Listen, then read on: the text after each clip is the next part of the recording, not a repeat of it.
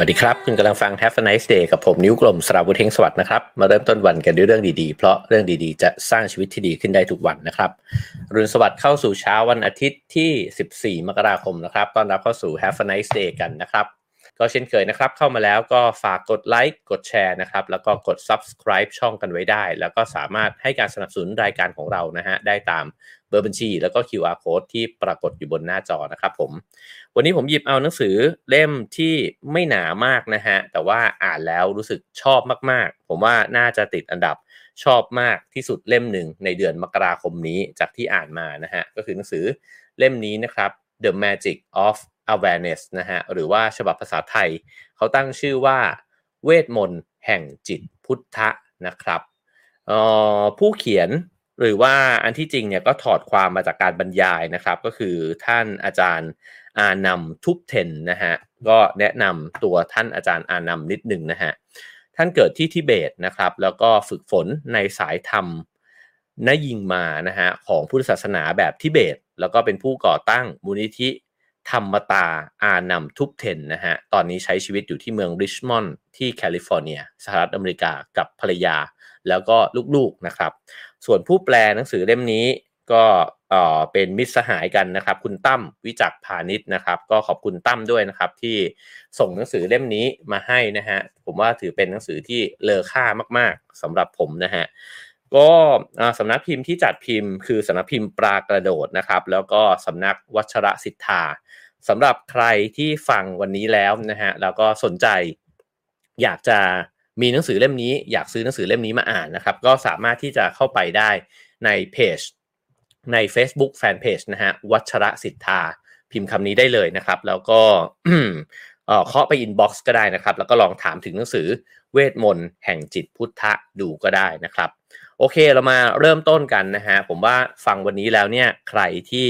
มีความทุกข์ในจิตใจนะฮะน่าจะได้อุปกรณ์ไปใช้ในการปฏิบัติดูนะครับโอเคเริ่มต้นที่บทแรกนะฮะเขาพูดถึงการเป็น nobody โดยที่บอกว่ามีมิติของความจริงที่เราเนี่ยไม่เป็นใครและไม่มีอะไรเลยนะฮะในมิตินั้นเนี่ยเราก็จะไม่มีอะไรจะเสียเช่นกันลองดูอีกทีนะฮะถ้าเกิดว่ามันมีสถานภาพหนึ่งที่เราไม่เป็นใครเลยแล้วเราก็ไม่มีอะไรเลยเราก็จะไม่มีอะไรจะเสียนะฮะสมมุติว่าเราไม่มีข้าวของเงินทองใดๆนะฮะไม่มีคุณค่าความหมายใดๆไม่มีชื่อเสียงเรียงนามไม่มีอำนาจนะครับไม่มีอะไรเลยเนี่ยมันก็คือสภาวะที่ไม่มีอะไรจะเสียเนี่ยด้วยเช่นกันนะฮะฉะนั้นเนี่ยทำไมเราจึงไม่เป็นคนนั้น การที่เราไม่เป็นคนนั้นเนี่ยก็เพราะว่าเราทุกคนก็มีอัตตานะฮะแล้วก็อัตตาเนี่ยมันพยายามจะทำให้เราเนี่ยเป็นใครบางคนอยู่เสมออันที่จริงอัตตามันก็เริ่มต้นเนี่ยตั้งแต่เรารับรู้ตัวตนนะครับเรามีชื่อเสียงเรียงนามขึ้นมาพอผมเรียกตัวเองว่าเอ๋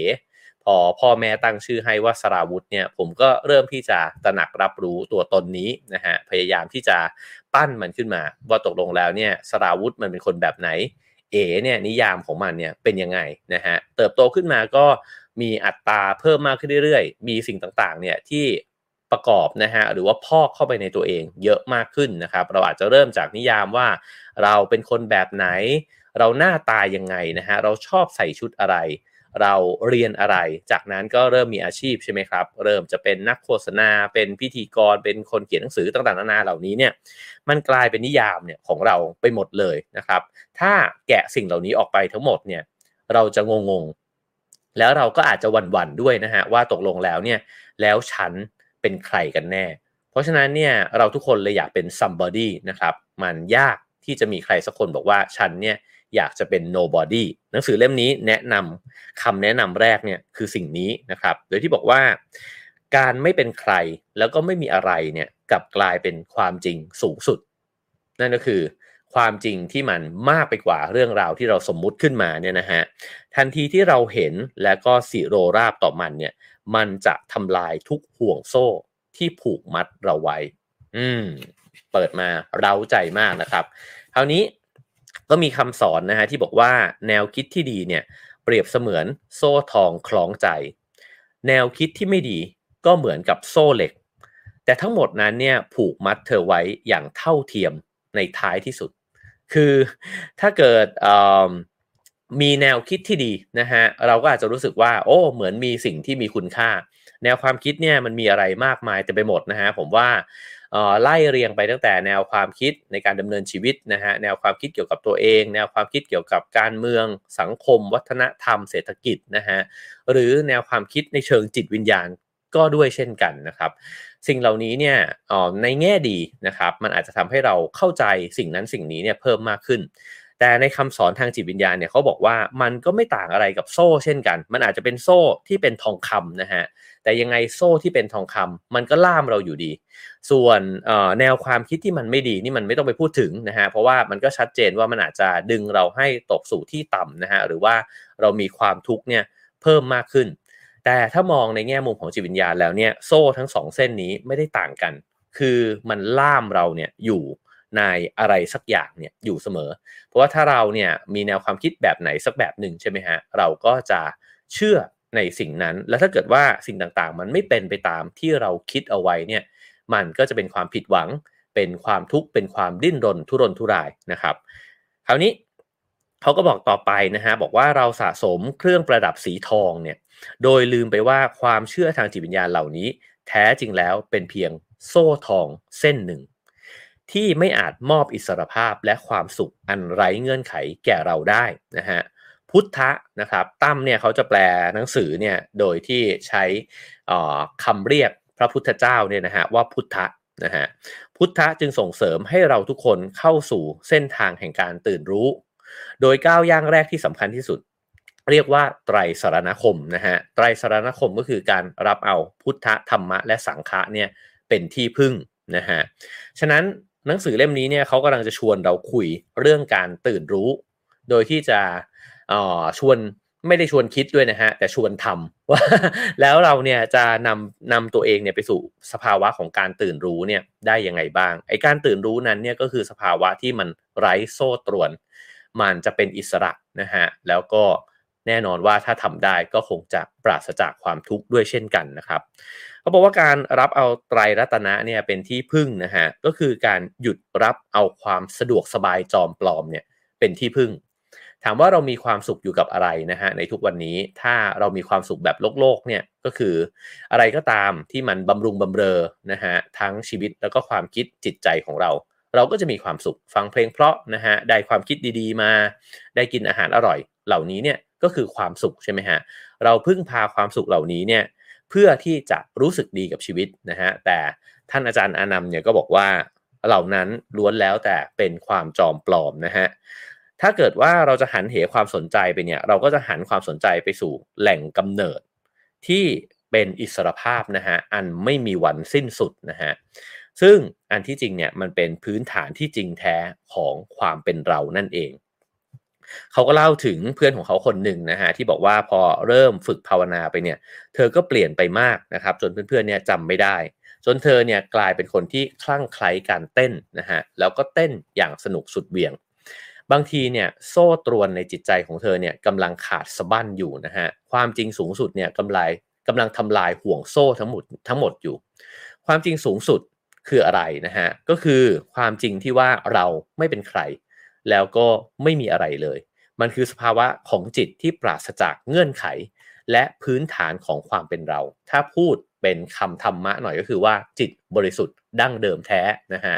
เรื่องนี้ก็เป็นคำที่เซนเนี่ยจะพูดอยู่บ่อยๆใช่ไหมฮะว่าจิตเดิมแท้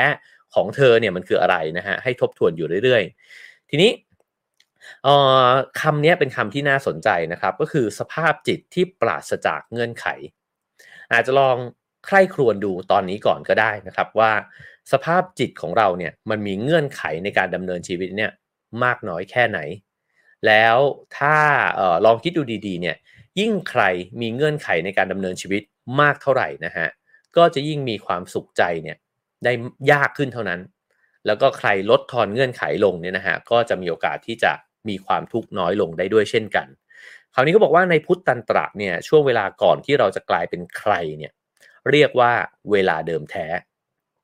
น่าสนใจนะฮะก่อนที่เราจะตระหนัก ขึ้นมาเนี่ยว่าฉันคือคนที่ฉันอยากจะเป็นเนี่ยนะฮะมันมีช่วงเวลาหนึ่งอยู่คือช่วงเวลาเดิมแท้ซึ่งเป็นช่วงเวลาที่เป็นนิรันดร์นะฮะ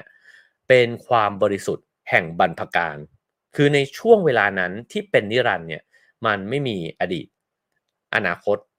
นะฮะมีเพียงแค่ในตอนนั้นน่ะและในตอนนั้นเนี่ยมันยืดยาวไปเรื่อยๆนะฮะ นั่นคือถ้าเกิดว่าผมไม่ได้นิยามตัวเองว่าผมเป็นใครเนี่ยผมก็จะไม่นึกย้อนกลับไปว่าแม่ของผมเคยสอนผมมาว่าอะไรนะฮะแล้วผมกำลังจะกลายไปเป็นใครในอนาคตผมก็เป็นแค่อยู่ตรงนั้นเนี่ยอาจจะไม่ได้เป็นผมด้วยแต่ว่าเป็นสภาวะหนึ่งนะฮะที่รับรู้ทุกสิ่งทุกอย่างมันลมพัดมาก็รับรู้ว่าลมพัดอาจจะไม่ได้ถึงขั้นรับรู้ว่าเอ่อมันเย็นหรือว่าเราชอบมันหรือเปล่าด้วยซ้ำนะฮะ ไอ้สภาวะแบบนั้นเนี่ยมันคือสภาวะที่เราจะรู้สึกถึงความเป็นชั่วนิรันดร์ขณะนะฮะบางคนบอกว่าปัจจุบันเนี่ยคือชั่วนิรันดร์ถ้าเราสามารถอยู่กับปัจจุบันขณะได้อย่างแท้จริงเราจะรู้สึกเลยว่าเวลาเนี่ยมันเหมือนกับว่าบางคนใช้คำว่าหยุดหมุนนะฮะในขณะที่บางคนบอกว่ามันคือชั่วนิรันดร์นะครับผมว่าถ้าใครเคยมีความสงบในระดับหนึ่งนะฮะอาจจะสัมผัสกับความรู้สึกแบบนี้ก็ได้ว่า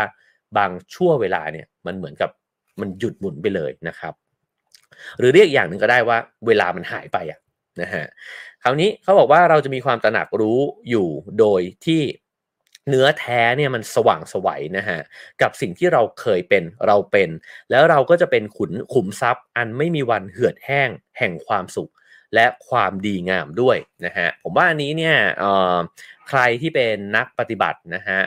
เป็นคนที่ภาวนาอยู่บ่อยๆก็อาจจะเคยมีประสบการณ์กับห่วงเวลาแบบนี้นะครับแม้ว่ามันอาจจะสั้นนะฮะแต่ว่าอาจจะเคยได้สัมผัสประสบการณ์ที่มันทั้งสงบปิตินะครับมีความสุขที่บางทีก็น้ำตาคลอออกมานะฮะแล้วก็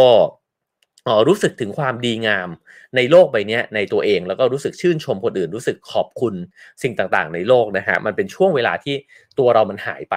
เพราะว่าพอตัวเรามันอยู่นะฮะไอความอัตตาของเราเนี่ยทุกอย่างมันดูถูกใจยากเหลือเกินใช่ไหมฮะเพราะว่า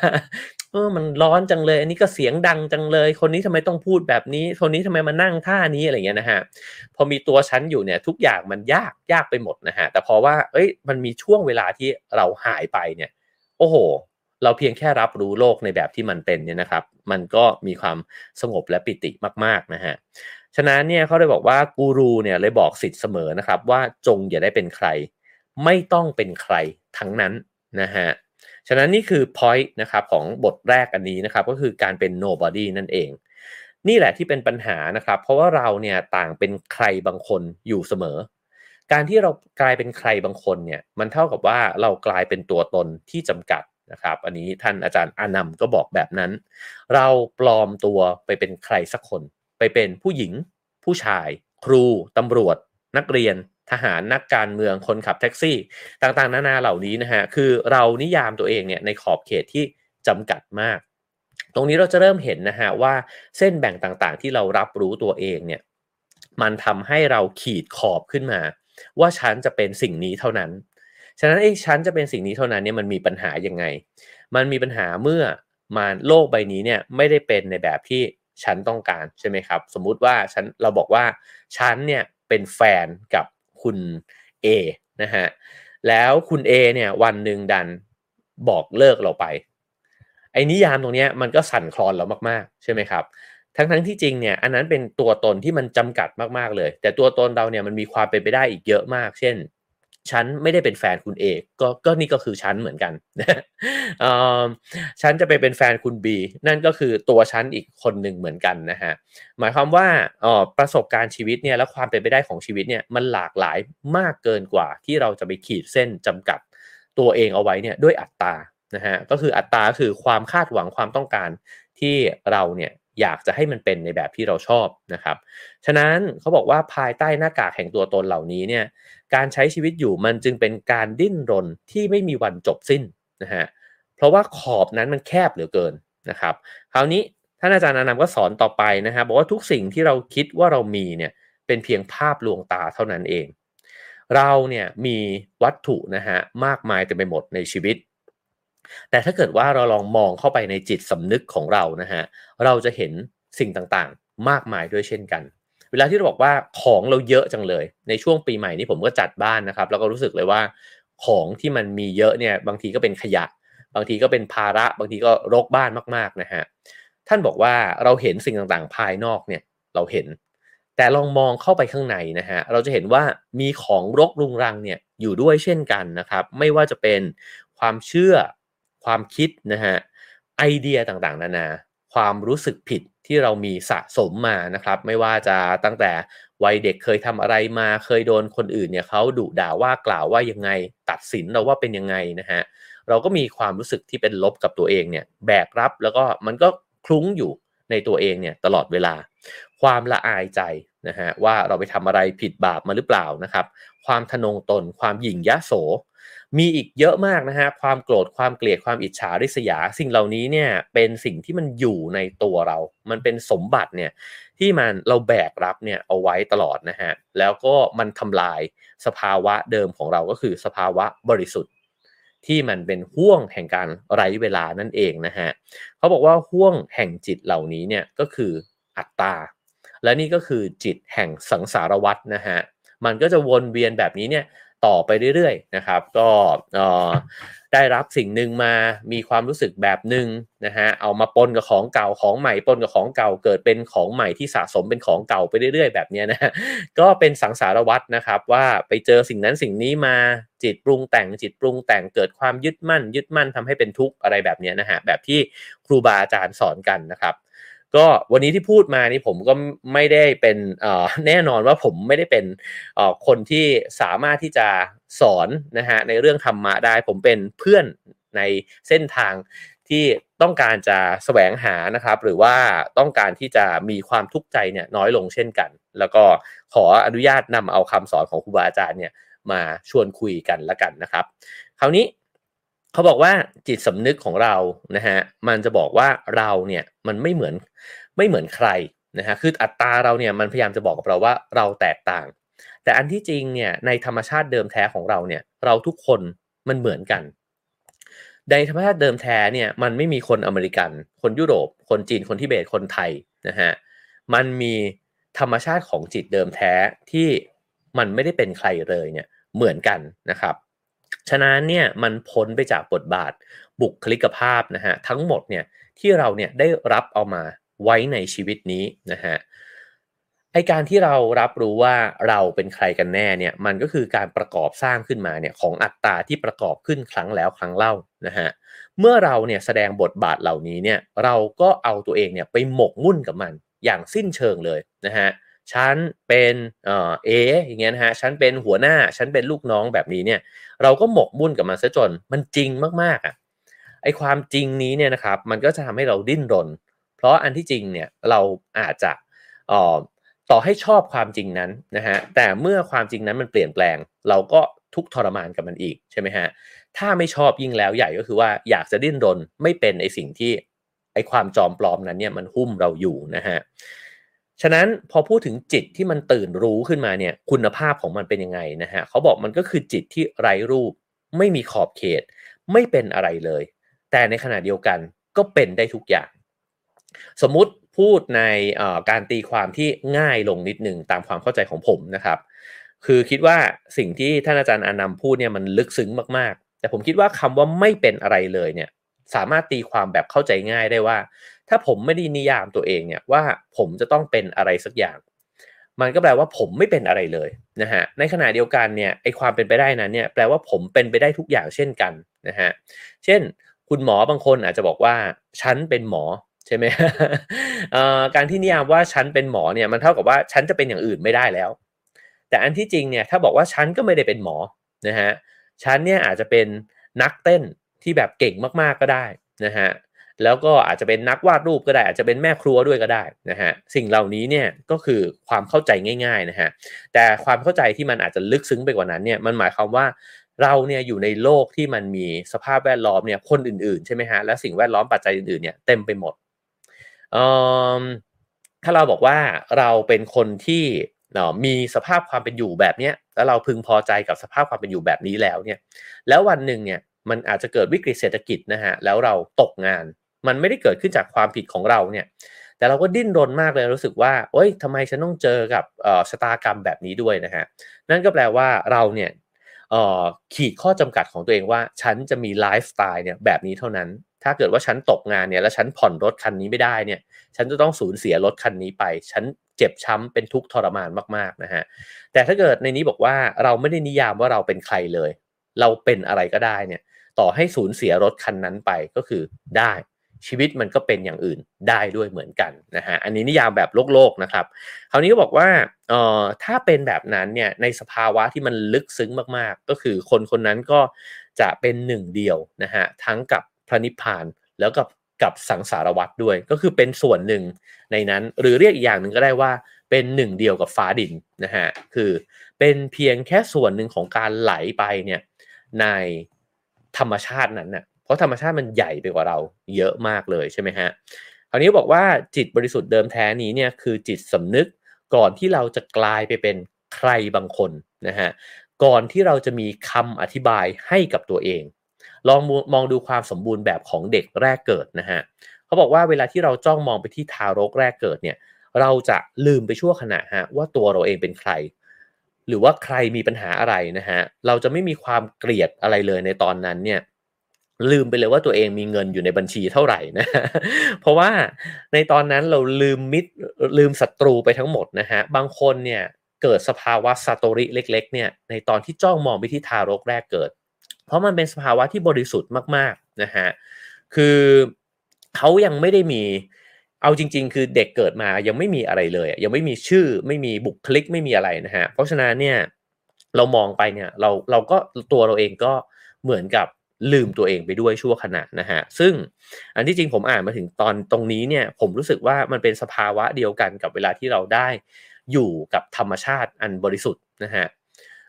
บางคนเนี่ยมองไปที่พระอาทิตย์ตกดินมองไปที่ทะเลหมอกตอนเช้าถ้ามันสงบนะฮะหรือว่าพระอาทิตย์ขึ้นตอนเช้าหรือภูเขาที่มันใหญ่มากๆเนี่ยแล้วมันก็ลืมตัวเองไปชั่วขณะเนี่ยแล้วมันจะเป็นช่วงเวลาที่สงบมากๆเนี่ยนะฮะผมรู้สึกว่านั่นก็คือความบริสุทธิ์แบบหนึ่งเหมือนกันเวลาที่เราพบเจอกับอะไรก็ตามที่มันไม่บวกไม่ลบนะฮะไม่ได้มีความชอบใจไม่ชอบใจเนี่ยแล้วมันนิ่งสงบมากๆนะฮะเราอยู่กับตรงนั้นอย่างแท้จริงแล้วเราก็ลืมตัวเองไปชั่วขณะคำว่าลืมนี่มันไม่ได้แปลว่าไม่มีสตินะฮะมันมีสติสมบูรณ์มากๆเลยแต่ว่ามันไม่ได้มีสติกับการคิดหมกมุ่นกับตัวเองอะมันมีสติรับรู้เนี่ยอยู่กับสิ่งตรงหน้าตรงนั้นนะครับซึ่งเขาบอกว่าเราทุกคนเนี่ยถูกดึงดูดแล้วก็ได้รับแรงบันดาลใจจากความไร้เดียงสานะฮะเพราะอะไรเพราะความไร้เดียงสาไม่ได้ตัดสินเราอยู่ฮะเราไม่ต้องปกป้องตัวเองอะไรเลยถูกไหมฮะสมมุติว่าผมปรากฏตัวอยู่หน้ากล้องแบบเนี้ยผมก็ต้องพยายามนั่งหลังตรงหรือว่าพยายามที่จะพูดจาให้มันรู้เรื่องแต่ถ้าผมคุยกับเด็กทารกเนี่ยเขาไม่ได้ตัดสินอะไรผมนะฮะภูเขาไม่ได้ตัดสินอะไรผมนะครับฉะนั้นเนี่ยในต่อหน้าของความบริสุทธิ์เนี่ยไม่มีการตัดสินและนั่นก็คือความไร้เดียงสานะฮะธรรมชาติอันเดิมแท้เนี่ยมันบริสุทธิ์แล้วมันก็ไม่ได้มีบวกมีลบกับเรานะฮะแล้วอันที่จริงสภาวะแบบนี้มันก็เป็นสภาวะที่อยู่ภายในตัวเราทุกคนด้วยเช่นกันและนี่ก็คือความจริงนะฮะที่พุทธะและครูบาอาจารย์ทั้งหลายเนี่ยในหลายสำนักพยายามจะชี้ให้เห็นว่านี่คือเป้าหมายที่แท้จริงนะครับเป้าหมายของการเดินทางทางจิตวิญญาณและเป้าหมายนี้เนี่ยสามารถเป็นจริงได้ในตอนนี้เลยในชั่วขณะนี้เลยนะฮะผมว่านี่เป็น point ที่อาจารย์อานัมย้ำครั้งแล้วครั้งเล่านะครับแล้วเดี๋ยวจะอ่านไปถึงบทหนึ่งเนี่ยจะเห็นเลยว่าท่านย้ำเรื่องนี้มากๆนะฮะฉะนั้นเอาสปอยนิดนึงในบทนี้ก่อนแล้วกันว่าการตรัสรู้สำหรับท่านเนี่ยไม่ได้แปลว่าการฝึกฝนตนเนี่ยในชั่วระยะเวลายาวนานนะฮะแต่ถ้าจะเข้าสู่สภาวะของการตรัสรู้เนี่ยก็คือตอนนี้เดี๋ยวนี้ได้ในทุกชั่วขณะนะครับซึ่งในบทนี้เนี่ยก็ลงท้ายว่าที่จริงแล้วเนี่ยเส้นทางนี้เนี่ยเป็นเส้นทางที่สนุกมากนะฮะมันคือเส้นทางแห่งการระลึกอยู่เสมอว่าตัวเรานี้มีจิตบริสุทธิ์เดิมแท้ในขณะที่กำลังสวมบทบาทต่างๆอยู่นะฮะแล้วเราก็แสดงบทบาทเหล่านั้นเนี่ยด้วยความอ่อนหวานมีเมตตาแล้วก็ปิติยินดีไม่ว่าเราจะเดินดุ่มไปในที่แห่งใดนะฮะเราก็จะแผ่สันติภาพและความรักและความเมตตาเนี่ยออกไปอย่างไม่มีวันหมดสิ้น หมายความว่าไม่ได้แปลว่าเราถอนตัวเองออกไปจากบทบาททางโลกนะฮะเราตระหนักอยู่ว่าเราก็ยังต้องดำเนินชีวิตไปในบทบาททางโลกแต่ในขณะเดียวกันเนี่ยตระหนักรู้อยู่ในทุกสภาวะจิตเนี่ยนะฮะว่านั่นก็คือบทบาทแล้วของแท้เนี่ยมันบริสุทธิ์เดิมแท้นะครับมันไม่ได้มีบวกมีลบมีดำมีขาวแบบนั้นนะฮะเพราะฉะนั้นมันก็เอ่อคือสภาวะหนึ่งนะฮะที่มันไปสู่การเป็น nobody นั่นเองมาถึงบทที่2นะครับเขาเรียกว่าการพลิกจิตอันนี้นี่ก็จะเห็นชัดมากขึ้นไปอีกนะครับเขาบอกว่าเมื่อเราอ่านคัมภีร์พุทธศาสนาโบราณบางเล่มเนี่ยจะอธิบายถึงการตรัสรู้ของพระพุทธเจ้าเนี่ยนะฮะว่าทันทีที่พุทธะเนี่ยตื่นขึ้นเนี่ยแผ่นดินก็สั่นสะเทือนเทพเจ้าบนสวงสวรรค์เนี่ยเฉลิมฉลองแต่อันที่จริงเนี่ยนี่คืออุปมานะฮะซึ่งพยายามจะสื่อถึงว่าการตื่นขึ้นเนี่ยการตื่นก็คือ enlightenment เนี่ยนะฮะมันคือปาฏิหาริย์ไอ้เจ้าปาฏิหาริย์นี้เนี่ยมันสามารถที่จะอธิบายว่ามันเป็นเรื่องมหัศจรรย์อันแสนจะธรรมดานะครับผมว่าอันนี้น่าสนใจมากเลยก็คือมันคือการตื่นขึ้นจากจิตที่มันปรุงแต่งมันตระหนักรู้แล้วนะฮะว่าถ้าเกิดว่าใครอยู่ในสภาวะนั้นเนี่ยก็คือเราเหมือนตื่นจากฝันแล้วก็รู้ว่าโอ้โหทั้งหมดที่ใช้ชีวิตมาฝันไปนี่หว่าฝันอยู่กับสิ่งที่เราปรุงแต่งขึ้นมาเองทั้งนั้นนะฮะสิ่งที่เราคิดว่ามันเป็นจริงสิ่งที่เราคาดหวังนะครับแล้วพอทันทีที่มันเกิดสภาวะ enlighten ขึ้นมาเนี่ยโลกแห่งความคิดหลักการทั้งหลายนะฮะรวมไปถึงความหดหู่สิ้นหวังเนี่ยมันเหมือนกับตึ้งแล้วก็หายไปเนี่ยนะฮะอันนี้ก็พูดตามความคิดนะครับเพราะว่าแน่นอนว่าผมก็ไม่เคยมีประสบการณ์นั้นนะฮะคราวนี้เขาบอกว่าเมื่อเป็นแบบนั้นแล้วเนี่ยเราจะสัมผัสได้ถึงโลกที่เต็มเปี่ยมไปด้วยความรักความเบิกบานแล้วก็ปัญญาญาณนะฮะปัญญาในเอ่อในมิติของจิตวิญญาณหรือพุทธศาสนาเนี่ยคือปัญญาในลักษณะนี้ก็คือปัญญาที่ไม่ได้แปลว่าเราฉลาดกว่าคนอื่นนะฮะแต่คือปัญญาที่รับรู้ความเป็นจริงของโลกใบนี้นั่นก็คืออนิจจังทุกขังอนัตตานะครับว่านี่คือสัจธรรมนี่คือความจริงที่ไม่ใช่ความจริงที่เราเนี่ยปั้นแต่งหรือว่าคิดเอาเองว่ามันเป็นจริงนะครับคราวนี้บอกว่าเมื่อจิตเนี่ยมีเงื่อนไขจิตที่มีเงื่อนไขเนี่ยมันสลายไปคราวนี้เรามาเห็นสภาพจิตของเราก่อนนะครับว่าหนังสือเล่มนี้เนี่ยเขาพยายามจะบอกว่าจิตเราเนี่ยมันมี2แบบก็คือสภาพจิตใจที่มันมีเงื่อนไขกับสภาพจิตใจที่ปราศจากเงื่อนไขฉะนั้นเมื่อจิตใจที่มันมีเงื่อนไขต่างๆนานาเนี่ยมันสลายหายไปนะฮะทันใดนั้นเราจะเข้าสู่ความจริงใหม่ทั้งหมดมันเป็นเพียงแค่เสี้ยววินาทีเท่านั้นในการพลิกเปลี่ยนจากกรอบจิตเดิมนะฮะไปสู่กรอบจิตอันใหม่ก็คือพอพลิกแล้วปุ๊บเนี่ยท่านอาจารย์อานันต์เนี่ยบอกว่ามันเหมือนกับการพลิกเหรียญเท่านั้นเองเหรียญเนี้ยคือเหรียญของสภาพจิตใจเนี่ยมันมีแค่2ด้านด้านหนึ่งก็คือจิตที่เต็มไปด้วยเงื่อนไขกับอีกด้านหนึ่งคือจิตที่ปราศจากเงื่อนไขนะฮะผมว่าจิตที่ปราศจากเงื่อนไขเนี่ยพูดง่ายๆคือว่าถ้าเราเคยร้อนแล้วก็ก่นด่าทุกสิ่งทุกอย่างอยู่นะฮะว่าร้อนจังเลยวันนี้เนี่ยทำไมแอร์เจ๊งนะฮะทำไมพัดลมมันไม่แรงเลยอบอ้าวมากเลยแบบอะไรแบบนี้นะฮะมันก็เต็มไปด้วยจิตที่มีเงื่อนไขหมดเลยอะว่าอากาศมันต้องเย็นแอร์มันต้องดีนะครับมันถึงจะมีความสุขได้อะมีความปกติสุขเนี่ยนะฮะได้แต่ถ้าเกิดว่าดึงเอาเงื่อนไขเหล่านี้วางมันลงหมดเลยนะครับร้อนมันก็คือมันเป็นอุณหภูมิที่มันปรากฏขึ้นกับเรานะฮะมันไม่ได้ไม่ดีด้วยซ้ำแต่วันนี้มันแค่อุณหภูมิเท่านี้ ฉะนั้นเนี่ยในนั้นมันคือการที่เปิดตัวเองออกนะครับแล้วก็เพียงอยู่กับสิ่งตรงนั้นเนี่ยอย่างที่มันเป็นนะฮะฉะนั้นการพลิกเหรียญนี้เนี่ยท่านอาจารย์บอกว่ามันก็จะบอกว่าเรียบง่ายมันก็เรียบง่ายมากเลยนะฮะคือเปลี่ยนจากสภาวะของเต็มไปด้วยเงื่อนไขแล้วก็มาสู่การที่ไม่มีเงื่อนไขเนี่ยมันก็คือ2สภาวะของการตื่นกับไม่ตื่นนั่นเองการไม่ตื่นก็คือการที่เรายังคงหลับฝันอยู่นะฮะแล้วก็อยู่ในโลกที่มันเต็มไปด้วยสิ่งที่เราคิดเอาเองอะว่ามันจะต้องเป็นแบบนั้นนะฮะความจริงก็คือประสบการณ์ทั้งหมดนี้เกิดขึ้นในจิตที่หลับไหลของเราและบางทีเราอาจไม่เคยสงสัยเลยก็ได้ว่ามันมีอะไรผิดปกติอันนี้เหมือน Neo ใน Matrix เลยนะฮะแต่แล้วเนี่ยหลังจากที่ทุกอย่างมันพังทลายลงเราสงสัยว่ามันเกิดขึ้นมาได้ยังไงนะฮะเห็นว่าเป็นไปได้ที่เราเนี่ยสร้างความบันเทิงให้ตัวเองอย่างไม่รู้จบปัญหาก็คือมันจบลงด้วยความผิดหวังนะฮะคือมันเหมือนกับตอนที่เราอยู่ในฝันเนี่ยเราไม่มีทางรู้เลยครับว่าเราฝันอยู่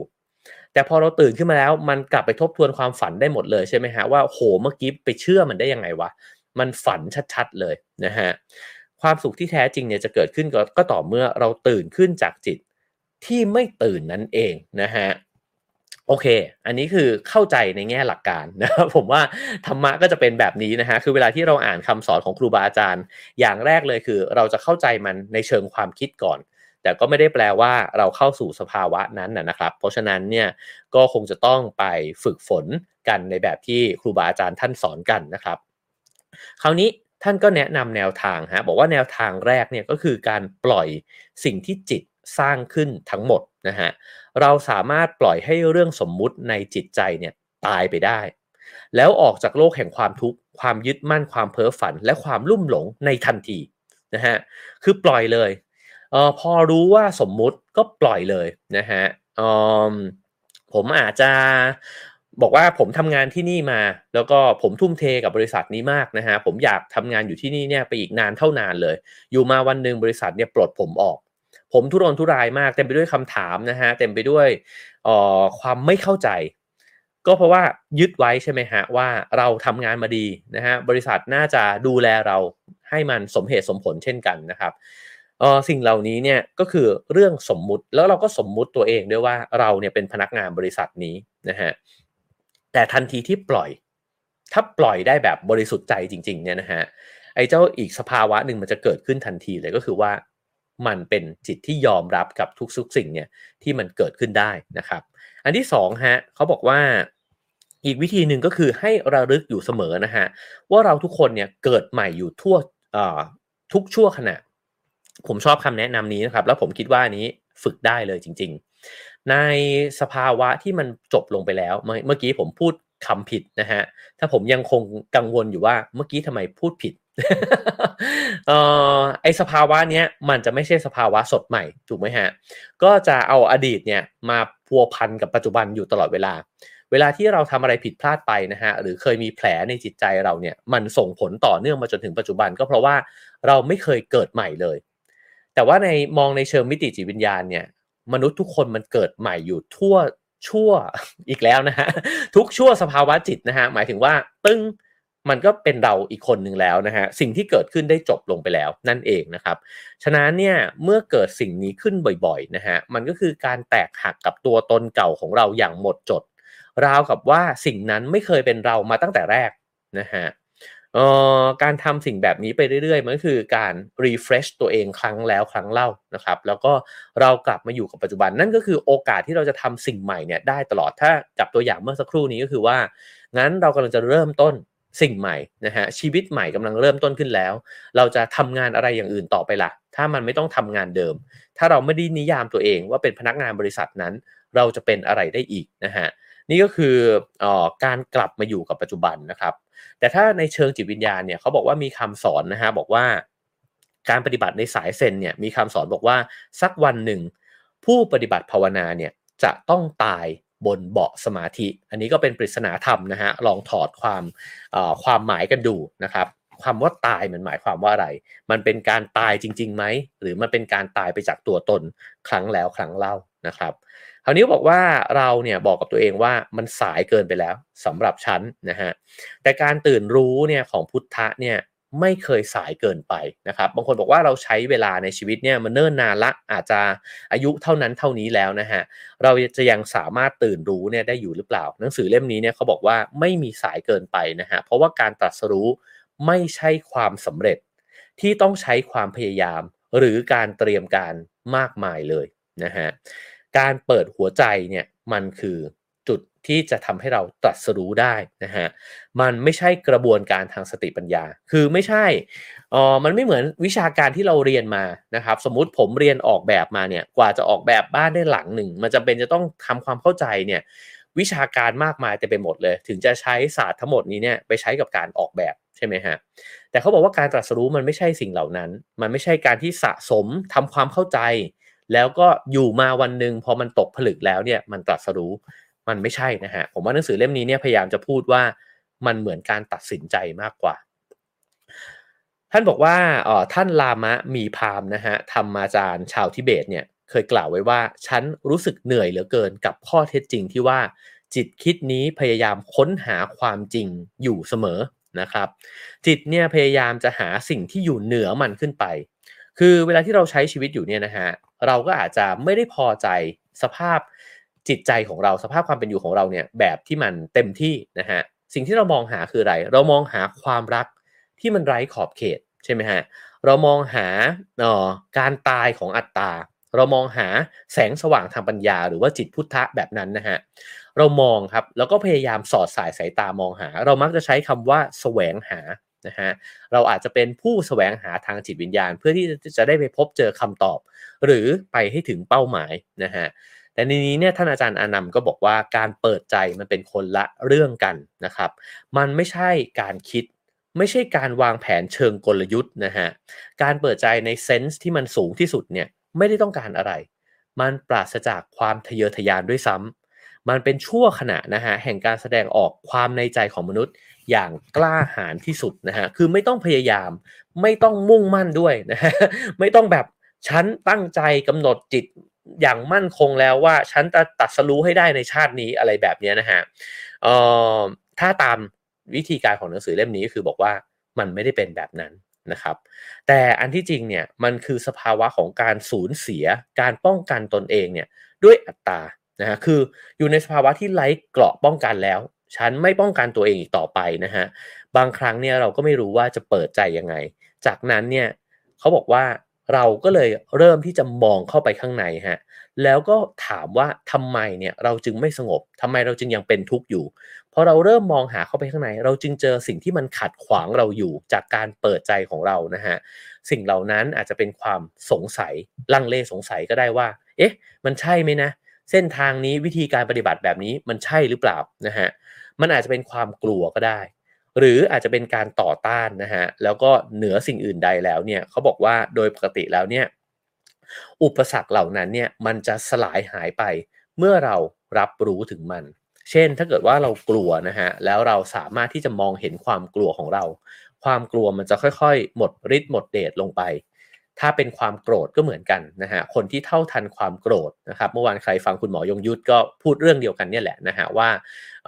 สติที่มันเท่าทันความโกรธความโกรธมันก็จะเหมือนโจรที่ถูกจับได้แล้วก็ค่อยๆเดินออกจากประตูบ้านของเราไปนะฮะคราวนี้บอกว่าความหมายที่แท้จริงของการเปิดใจเนี่ยคือการไม่กลัวที่จะสูญเสียสิ่งใดอีกต่อไปผมว่านี่คือสภาวะของคนที่ถ้าเป็นจอมยุทธเนี่ยเอาชนะได้ยากมากนะฮะเราพูดกันด้วยจอมยุทธก่อนก็ได้นะครับผมว่าถ้าเราลองจินตนาการดูว่าเราต้องสู้รบปรบมือเนี่ยกับใครสักคนตรงหน้าเรานะฮะถ้าเราสามารถทำให้เขากลัวได้เนี่ยเขามีโอกาสเพลียงพล้ำแล้วก็พ่ายแพ้เราเนี่ยสูงมากนะฮะแต่ถ้าเขารู้สึกว่าไม่มีอะไรชีวิตก็ยังไม่มีอะไรเลยนะคือฟันมาเลยเป็นตายร้ายดียังไงก็ไม่มีอะไรอยู่แล้วตั้งแต่ต้นนะฮะคนแบบนี้เอาชนะยากมาก มันก็เหมือนกับในชีวิตประจำวันนะครับคนที่ไม่รู้สึกถึงอัตราตัวเองสูงจนเกินไปเนี่ยต่อให้เราตำหนิเขาวิพากษ์วิจารณ์เขานะฮะด่าเขายังไงเขาไม่สะเทือนอ่ะแล้วมันไม่สะเทือนมันไม่ใช่แบบเพิกเฉยนะฮะแต่มันไม่สะเทือนจริงๆเพราะว่ามันไม่ได้รู้สึกถึงอัตราตัวเองขนาดนั้นในขณะที่ถ้าเกิดว่าเราไปเจอคนที่อัตราสูงมากๆใช่ไหมฮะเพียงแค่สะกิดเขานิดเดียวเนี่ยเขาก็เป็นฟืนเป็นไฟแล้วนะฮะคนแบบนี้เอาชนะไม่ยาก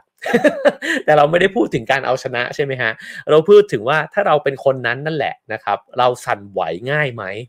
ถ้าเราสั่นไหวง่ายก็แปลว่าอัตราเราเนี่ยสูงมากนะฮะแล้วก็มันพองมากๆมัน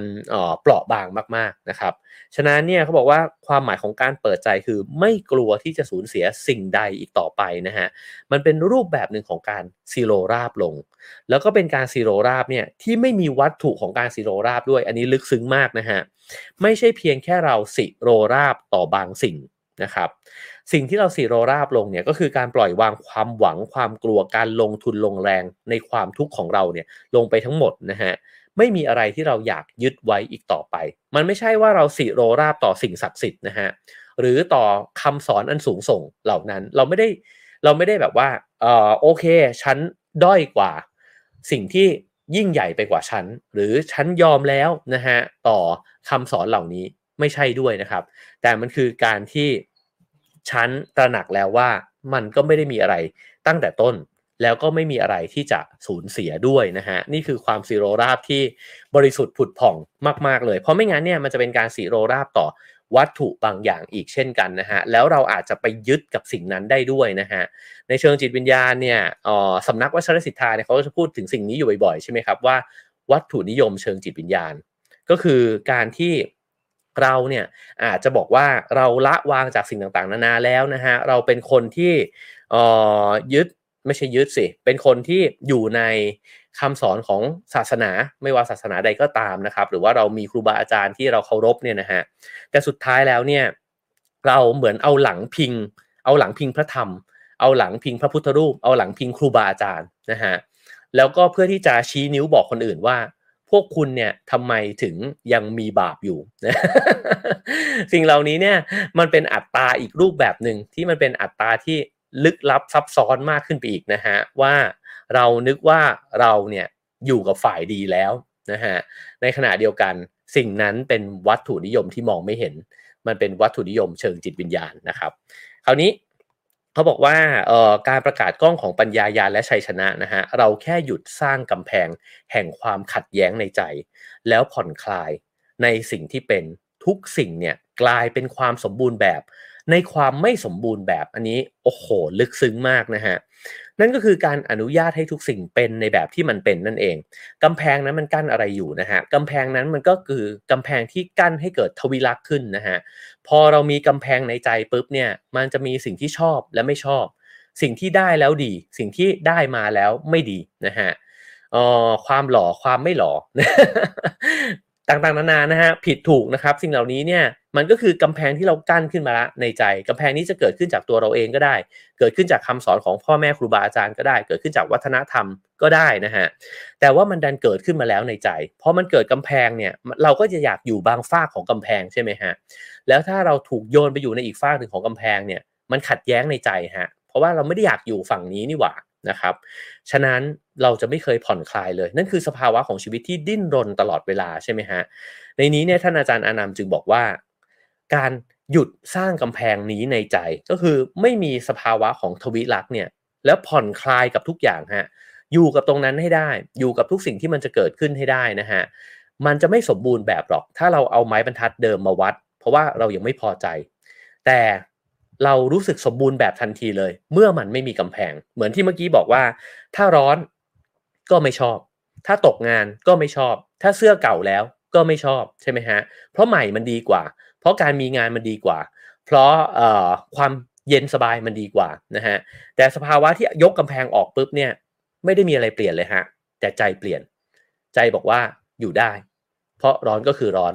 เพราะว่าไม่มีงานก็คือไม่มีงานนะฮะและเพราะเสื้อมันเก่าก็คือเสื้อมันเก่า แค่นั้นนะครับคราวนี้เขาบอกว่าเราไม่ได้ต้องการเวลานานนะฮะในการเตรียมตัวที่จะพาเราไปสู่สภาวะนั้นด้วยจริงๆแค่หายใจออกมาแล้วก็ปล่อยเรื่องทั้งหมดที่มันอยู่ในใจเนี่ยฟูที่เราหมกมุ่นอยู่เนี่ยทิ้งไปเลยนะฮะแล้วเราก็จะโปร่งเบาขึ้นมาว่าเราเอากำแพงออกไปแล้วนี่เป็นสภาวะสั้นๆนะฮะที่จริงๆมันกลับไปสู่จิตที่บริสุทธิ์อีกครั้งหนึ่งก็คือว่าจิตที่มันไม่ไปยึดอยู่กับสิ่งที่เราต้องการนะครับคราวนี้เขาบอกเนี่ยแหละก็คือทั้งหมดที่เราจะต้องทำนะฮะ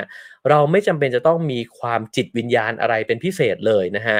ไม่จำเป็นจะต้องเตรียมตัวอะไรแค่ผ่อนคลายหัวไหล่ลงนะฮะแล้วปล่อย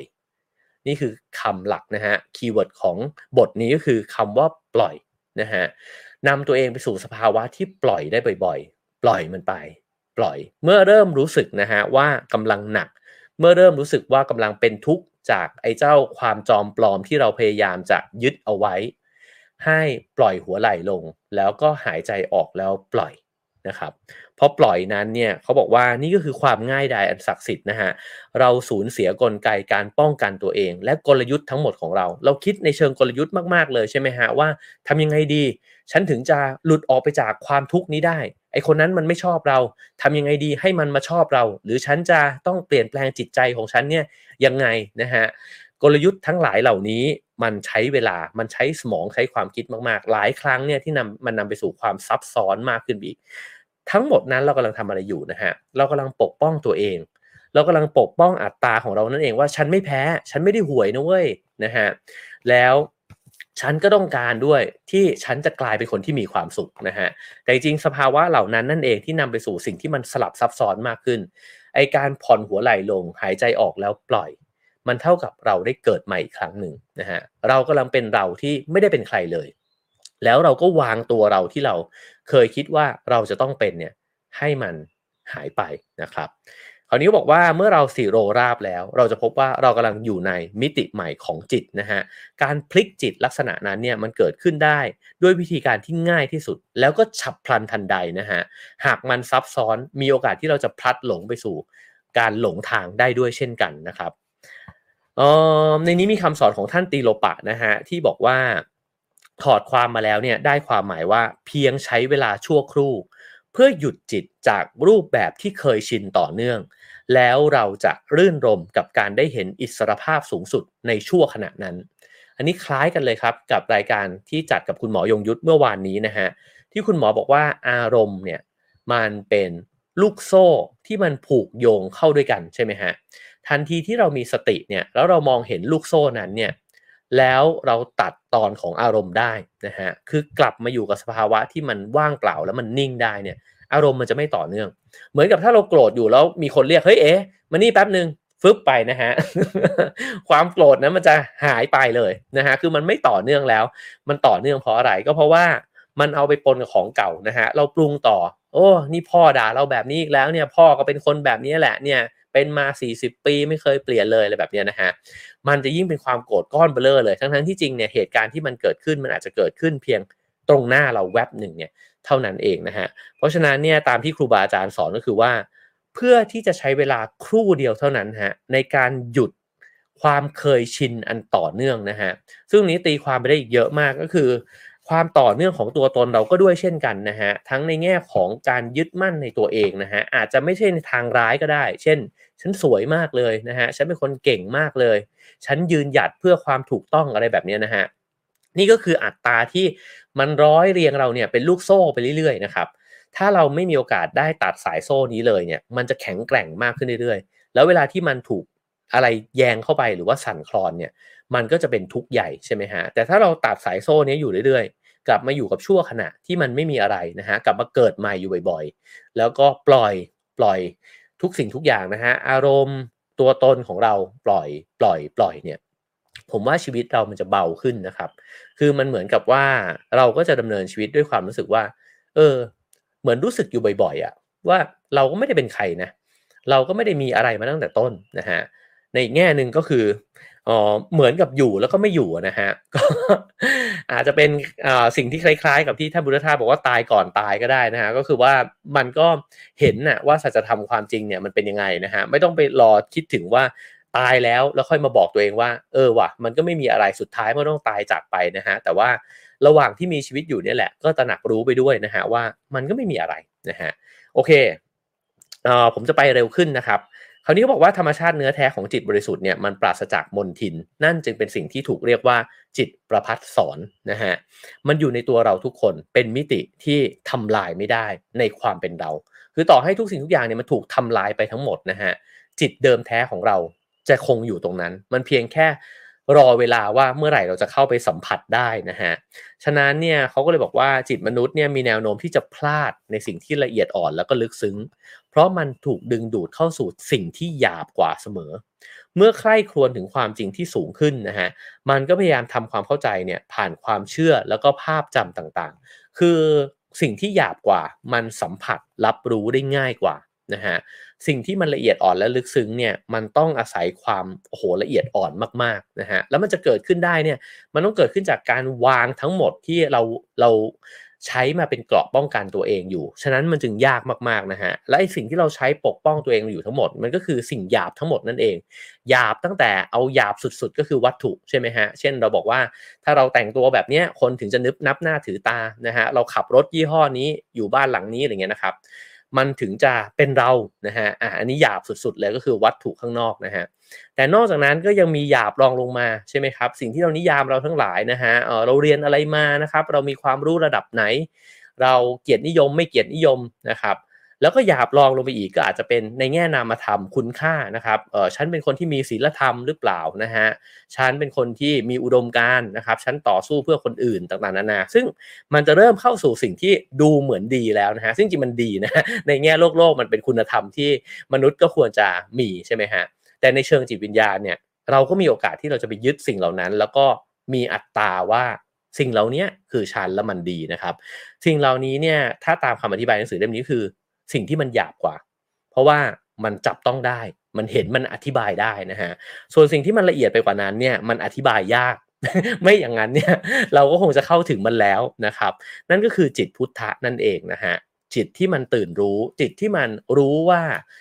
ในความเป็นจริงเนี่ยมันไม่ได้มีเงื่อนไขเหล่านั้นที่เราตั้งขึ้นมานะครับแล้วก็คือการตระหนักว่าเรากำลังใช้ชีวิตเนี่ยอยู่ภายใต้จิตที่มีเงื่อนไขอยู่ซะเป็นส่วนใหญ่นะฮะเราจำเป็นจะต้องรู้วิธีที่จะออกมาจากที่นั่นไปสู่มณฑลของจิตที่ปราศจากเงื่อนไขและนั่นคือคุณค่าความหมายของการภาวนานะฮะหรือการปฏิบัติธรรมนั่นเองคือการที่กลับมาอยู่กับเนื้อกับตัวกลับมาอยู่กับสตินะฮะในช่วงขณะนั้นเนี่ยมันจะไม่มีเงื่อนไขเพราะสำหรับคนปฏิบัติภาวนาก็คือว่าในช่วงเวลาที่เรานั่งอยู่นิ่งๆแล้วอนุญาตให้ทุกสิ่งทุกอย่างมันเกิดขึ้นนะฮะคือความโกรธจะเกิดขึ้นก็เกิดความคันจะเกิดขึ้นก็เกิดเหน็บชาจะเกิดขึ้นก็เกิดนะฮะความอิจฉาริษยาจะเกิดขึ้นก็เพียงปล่อยให้มันเกิดไม่ตัดสินด้วยนะฮะไม่ไหลไปตามมันด้วยไม่ได้ด่าตัวเองด้วยนะฮะคือมันเพียงเกิดขึ้นเท่านั้นข้างนอกรถมันจะวิ่งแล้วบีบแตรก็ปล่อยให้มันเกิดนะฮะเศรษฐกิจอะไรต่างๆนานามันจะกำลังล่วงลงหรือกำลังโงหัวขึ้นก็ปล่อยให้มันเกิดนะสิ่งเหล่านี้เนี่ยก็คือการที่ดำรงอยู่นะฮะในสภาวะที่ไม่ได้เอาตัวเองไปสอดแทรกอะไรแล้วก็ไปตัดสินมันนะฮะว่าชอบไม่ชอบดีไม่ดีแบบนั้นนะครับมันก็คือกลับไปอยู่ในสภาวะเดิมแท้มากๆนั่นเองนะครับฉะนั้นเนี่ยเขาบอกว่าในชีวิตเราเนี่ยเรามีโอกาสที่จะถูกขับเคลื่อนเนี่ยไปด้วยจิตที่มันปราศจากเงื่อนไขแบบนี้เนี่ยสักกี่มากน้อยกันลองสำรวจตัวเองนะฮะว่าในแต่ละวันที่ตื่นขึ้นมาเราตั้งเงื่อนไขให้กับการใช้ชีวิตมากหรือน้อยแค่ไหนใครมากก็เป็นทุกข์ง่ายนะฮะเพราะบางทีบางคนไม่ได้มากกับตัวเองเท่านั้นแต่มากกับทุกเรื่องเลยคือกับตัวเองเนี่ยก็คาดหวังสูงมากๆแล้วแต่ก็คาดหวังอีกว่าพ่อแม่จะต้องเป็นแบบนั้นแบบนี้ลูกฉันต้องเป็นแบบนั้นแบบนี้เพื่อนฉันไม่ควรทำแบบนี้เลยเนี่ยโอ๊ยแล้วไอ้คนนั้นเนี่ยทำไมมันขับรถแบบนี้เนี่ยมีไหมฮะ บางครั้งเราเป็นแบบนั้นนะครับคือเอาเงื่อนไขเนี่ยไปวางทาบโลกทั้งใบเลยอะกับทุกคนในโลกอะนะฮะเพราะฉะนั้นจิตที่เป็นเงื่อนไขคือจิตที่ดิ้นรนนะฮะแล้วเป็นจิตที่ตัดสินคนอื่นสิ่งอื่นตลอดเวลาไม่แปลกครับถ้าเราอยู่ในสภาวะนั้นเนี่ยแล้วเราจะเป็นทุกข์นะฮะฉะนั้นเราจะปล่อยวางเงื่อนไขเหล่านี้เนี่ยลงได้มากแค่ไหนนะฮะเราจำเป็นที่จะต้องฝึกฝนจิตใจเพื่อที่จะปล่อยนะฮะปล่อยตัวเองปล่อยการ์ดทั้งหลายลงนะฮะแล้วก็ปล่อยให้โลกใบนี้มันได้ดำเนินไปในแบบที่มันเป็นนะครับคราวนี้ก็บอกว่าการตรัสรู้เนี่ยจึงไม่ใช่ถ้วยรางวัลทางจิตวิญญาณนะฮะมันไม่ใช่ใครสักคนหนึ่งเนี่ยทุ่มเทแล้วก็เหมือนกับว่าเป็นนักกีฬาแล้วก็จนกระทั่งชนะแล้วก็ได้ถ้วยรางวัลไปอะมันไม่ใช่แบบนั้นฮะเขาบอกว่ามันไม่ใช่การที่เราจะกลายไปเป็นคนฉลาดนะฮะมีสติปัญญา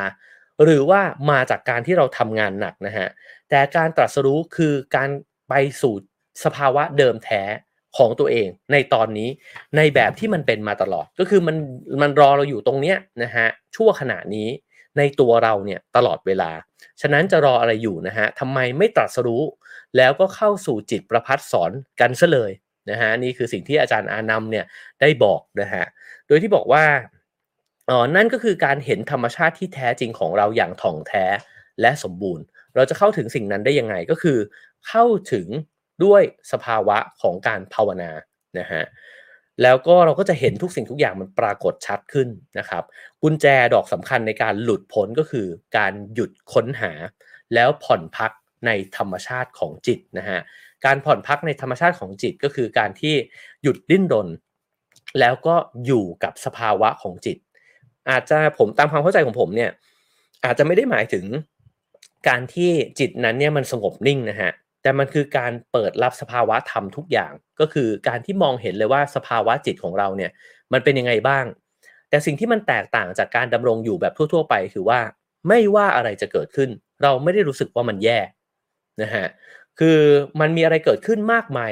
ในสภาพจิตใจของเรานะฮะแต่ว่าเราเพียงอยู่ตรงนั้นกับมันแล้วก็สังเกตเห็นการปรากฏขึ้นแล้วหายไปปรากฏขึ้นแล้วหายไปอยู่แบบนี้นะฮะซ้ำแล้วซ้ำเล่านะครับท่านก็บอกว่าถ้าเป็นแบบนี้เนี่ยมันก็คือการที่เราเนี่ยเข้าไปสู่สภาวะของการตื่นรู้นะฮะแล้วก็คือกุญแจดอกสำคัญแห่งการหลุดพ้นในสภาวะนั้นเราจะไม่แสวงหาอีกต่อไปเราไม่ดิ้นรนแล้วใช่ไหมฮะว่าทำยังไงฉันถึงจะเลิกหงุดหงิดกับไอ้คนนี้สักทีทำยังไงฉันถึงจะเป็นคนที่หายโกรธสักทีทำยังไงฉันถึงจะเป็นคนที่เห็นแก่ตัวน้อยลงอะไรแบบเนี้ยนะฮะเราไม่แสวงหาอีกต่อไปแล้วครับเราไม่ดิ้นรนแล้วเราเพียงอยู่กับมันเราเพียงอยู่กับสภาวะจิตที่มันเกิดขึ้นแล้วเราก็อาจจะเห็นด้วยซ้ำว่ามันไม่ใช่เรา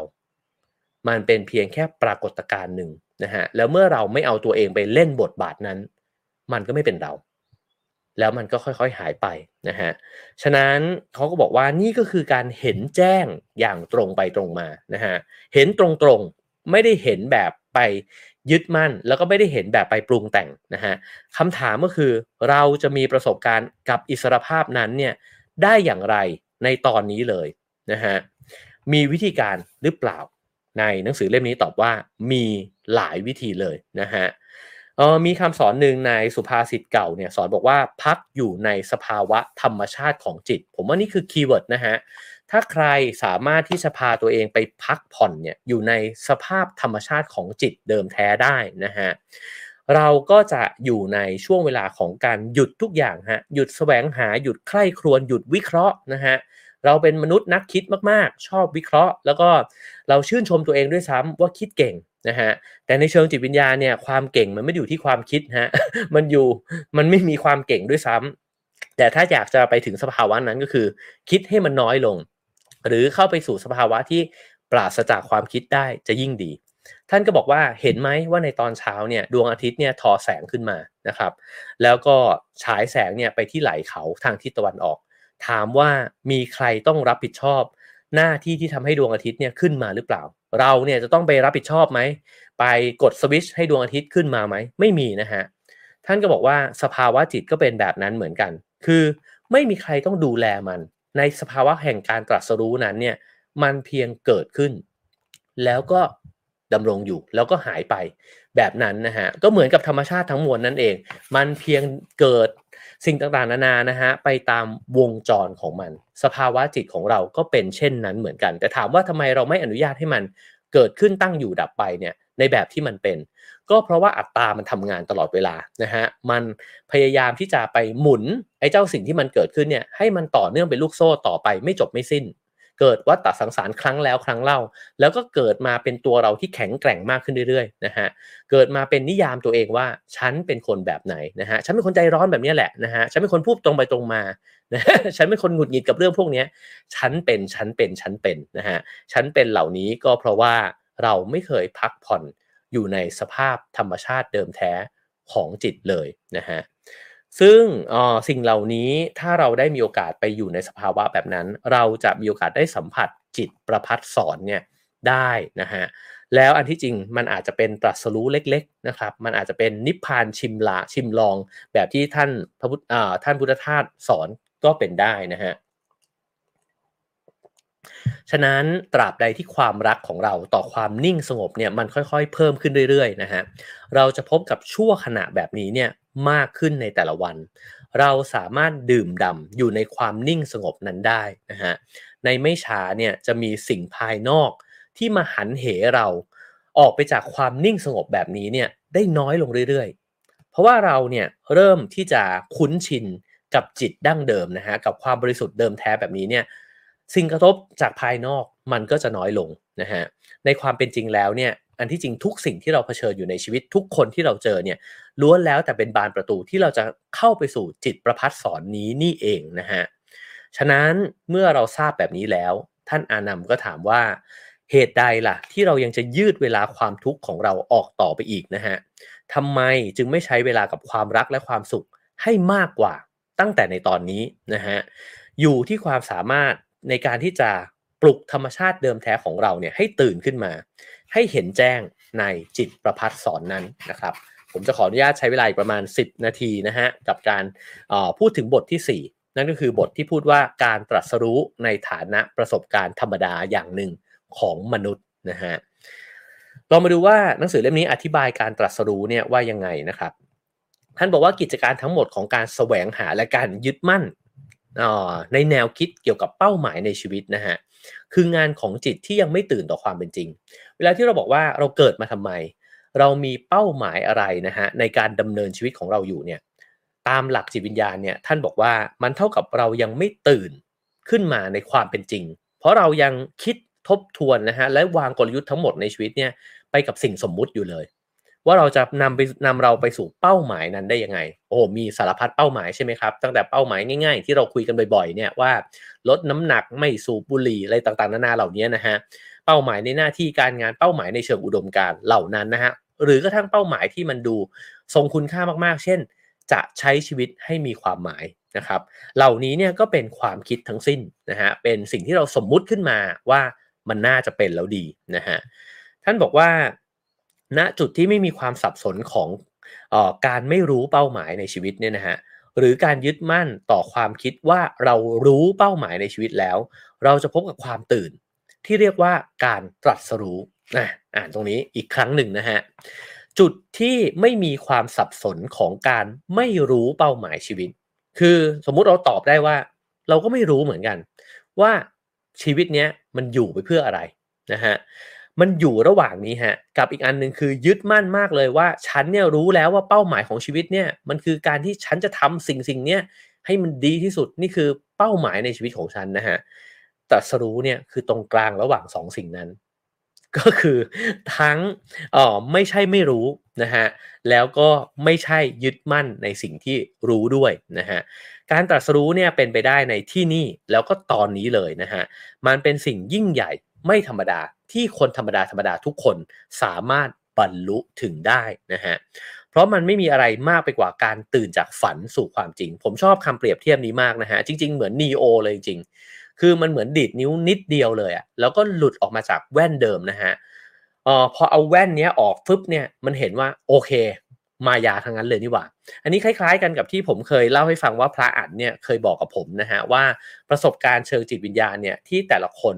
ได้ไปเผชิญกับความจริงสูงสุดเนี่ยนะฮะคือความจริงสัจธรรมเนี่ยมันคืออะไรพระอั๋นเนี่ยท่านบอกกับผมบอกว่ามันเหมือนเนี่ยใส่หน้ากากอยู่ตลอดชีวิตนะฮะใส่ไอ้ virtual reality เนี่ยแล้วก็มองเห็นโลกเนี่ยทุกสิ่งทุกอย่างเนี่ยในภาพแบบนั้นหมดเลยแล้วเข้าใจว่าโลกมันเป็นแบบที่เราเห็นแต่ประสบการณ์ของการปฏิบัติธรรมเนี่ยมันกระชากเอาหน้ากาก virtual reality เนี่ยวึบออกไปอะวินาทีนึงอะเท่านั้นเองนะฮะให้เราเห็นสัจธรรมว่าเฮ้ยมันสมมุติหมดเลยนี่หว่าแล้วมันก็ดีดปุ๊บกลับมาเนี่ยนะเข้าที่หน้าเราจะท่านบอกว่าเราจะยังมองเห็นสิ่งต่างๆแล้วก็ใช้ชีวิตเนี่ย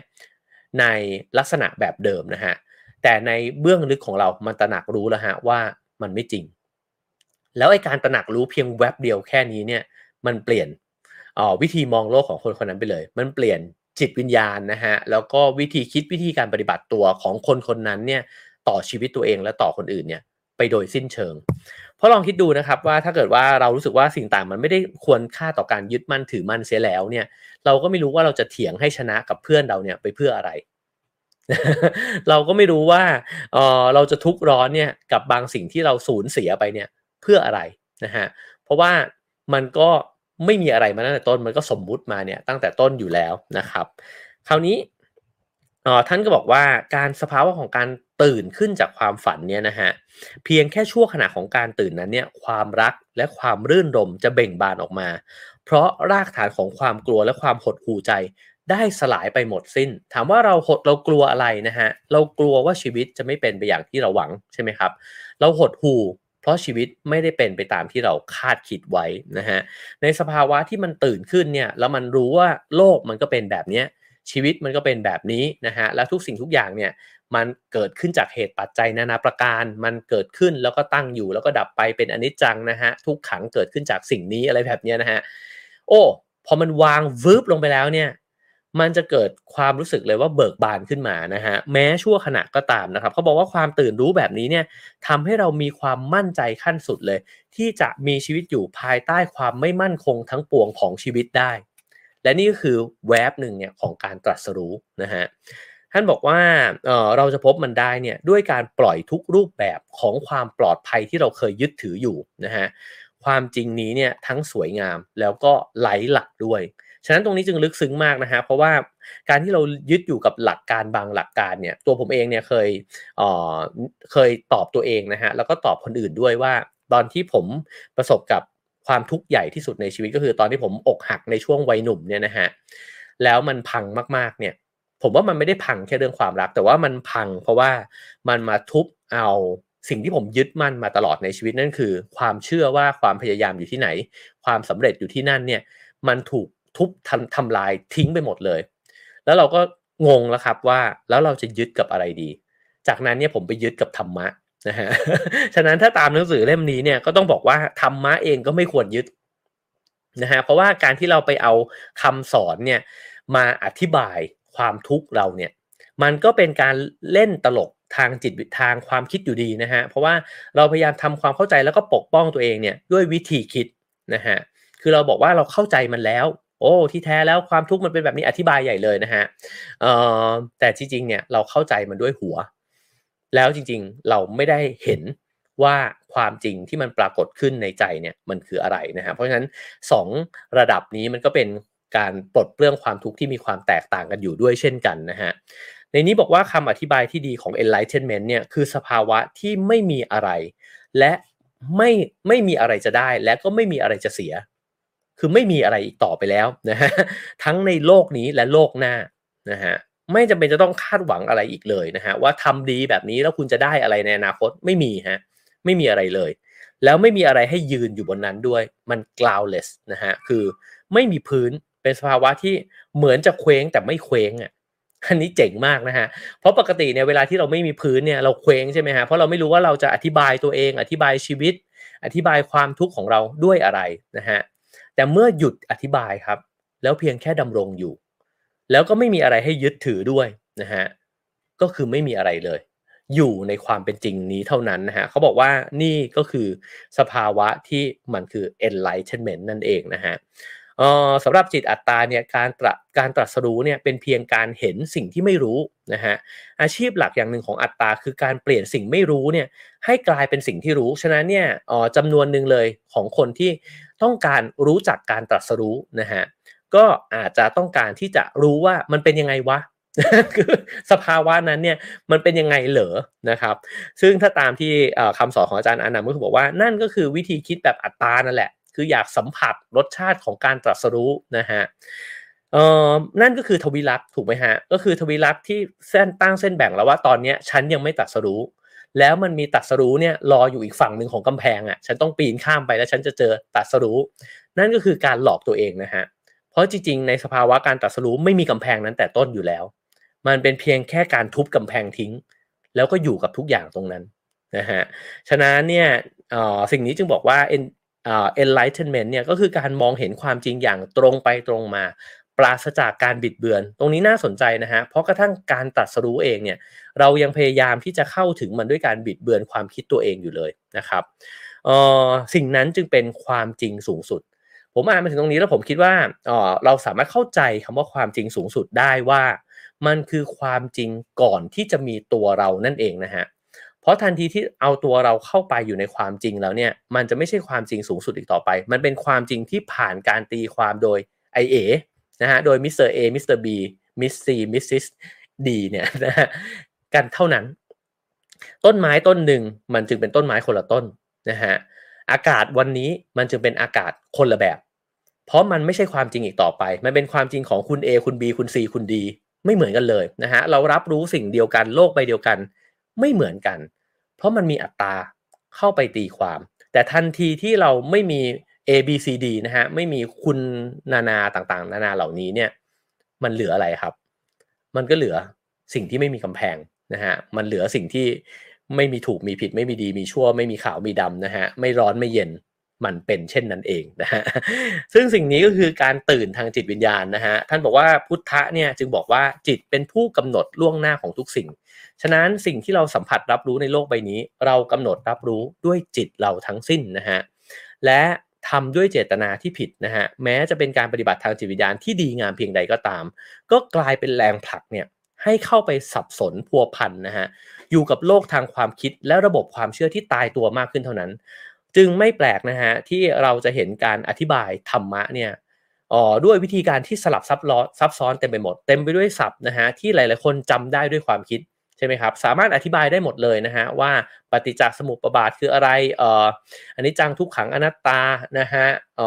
อะไรต่างๆนานานะครับสิ่งที่เรารู้ด้วยความคิดนะฮะแต่บางคนก็บอกว่าเราจำเป็นจะต้องรู้มันด้วยความคิดก่อนนะฮะเพราะว่าจะได้เข้าใจปรากฏการณ์ที่มันเกิดขึ้นในชีวิตและในจิตของเรานะฮะแต่หนังสือเล่มนี้เนี่ยเป็นวิธีการเป็น approach ที่มันเรียบง่ายมากคือท่านไม่มีการพูดถึงสิ่งเหล่านั้นเลยนะครับแต่พระท่านพูดว่ายิ่งไปหลงเนี่ยสับสนเนี่ยอยู่กับกระบวนการความคิดนะฮะจะยิ่งทำให้เราเนี่ยเหมือนกับไปปรุงแต่งความเชื่อลักษณะหนึ่งเนี่ยขึ้นมาเพราะอะไรเพราะอัตตามันต้องการความมั่นคงฮะเหมือนอัตตาต้องการตำราหรือคัมภีร์สักอย่างหนึ่งที่จะมาบอกว่าถ้าเข้าใจสิ่งนี้แล้วฉันจะไม่ทุกข์แล้วนะพอมีทุกข์ฉันจะอธิบายมันด้วยคำอธิบายชุดนี้เนี่ยแหละสิ่งนี้เนี่ยสำหรับท่านอาจารย์อนันต์คือบอกว่ามันคือภาพลวงตาที่กีดกั้นเราออกจากการตรัสรู้นะฮะเพราะการตรัสรู้ไม่ต้องอธิบายด้วยถ้อยคำเหล่านี้นะครับ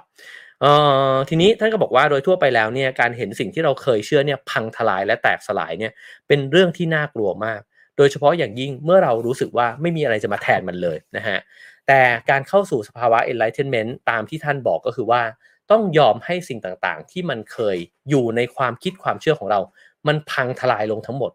ต้องพาตัวเองอยู่ในสภาวะ groundless เนี่ยให้ได้นะฮะไม่มีอะไรให้เราหยัดยืนอยู่นะครับและนี่ไม่ใช่ปรากฏการณ์ทางศาสนาเป็นเพียงการเรียกคืนความปกติพื้นฐานของเราขึ้นมาเท่านั้นไม่สานต่อความฝันอันยิ่งใหญ่แห่งทวิลักษณ์อีกต่อไปนะฮะเมื่อเราสูญเสียความฝันอันใหญ่โตเราสูญเสียความอุดมสมบูรณ์ทั้งหมดของความทุกข์นะฮะและนั่นคือสิ่งที่เราจะสูญเสียถ้าเราสูญเสียสภาวะของการแบ่งขั้วออกเป็นชอบไม่ชอบนะฮะดีไม่ดีสวยไม่สวยเนี่ยนะฮะไปเนี่ยเราสูญเสียอะไรไปท่านบอกว่าสิ่งที่เราสูญเสียก็คือต้นตอของความทุกข์ทั้งหมดนั่นเองนะฮะเพราะนั่นก็คือการตัดรากความทุกข์ทิ้งไปหมดแล้วเพราะความทุกข์มีที่มาจากกำแพงอันนั้นแหละนะฮะทันทีที่มีตัวเราเนี่ยไปยุ่งเกี่ยวกับความจริงสูงสุดเราก็ตัดสินทุกสิ่งทุกอย่างแล้วเราก็ยากที่จะมีความปกติสุขได้นะฮะฉะนั้นเนี่ยบางครั้งพุทธศาสนาเนี่ยมีอุปมาว่าการตรัสรู้เนี่ยเปรียบเสมือนการไปสู่สุขคตินะฮะซึ่งในทางพุทธสอนว่ามีสวรรค์แต่สวรรค์เนี่ยไม่ได้อยู่นอกตัวเราสวรรค์คือจิตที่ตื่นขึ้นจริงๆแล้วเนี่ยก็คือ pure perception นะฮะคือ perception ที่ไม่มี preconception นะคือperception ที่รับรู้โลกในแบบที่มันเพียวมากๆนะฮะไม่มีความเป็นฉันไปตัดสินสิ่งเหล่านั้นนะฮะการรับรู้ที่บริสุทธิ์นี้นะฮะก็คือ enlightened mind ก็คือสภาวะจิตที่มันตื่นแล้วนะฮะตื่นแล้วก็บริสุทธิ์มากๆไม่มีขาวมีดำอีกต่อไปนะครับปัญหาของเราอยู่ที่โลกที่จิตที่เราเนี่ยสร้างขึ้นมาถ้าเราเห็นสิ่งนี้เราจะเห็นว่าทุกวันที่เราตื่นขึ้นมาเราสวมแว่นหนึ่งตลอดเวลาคือแว่นแห่งความทรงจำของจิตที่เราสะสมมาตลอดชีวิตนะฮะจนกระทั่งถึงทุกวันนี้แล้วเราถอดมันไม่ออกเราจึงมีปัญหากับทุกอย่างมีปัญหากับคนที่มองไม่เหมือนเรานะฮะฉะนั้นเขาบอกว่าสังเกตไหมว่ามีโลกทางความคิดที่เราสร้างขึ้นที่ไหนสักแห่งเนี่ยในจิตของเรานะฮะมันคือโลกที่ปรุงแต่งขึ้นโดยจิตที่เราใช้ชีวิตเนี่ยอยู่ตลอดเวลาแล้วก็ถ้าเราถอดแว่นนี้ออกโลกทั้งโลกจะสมบูรณ์แบบในแบบที่มันเป็น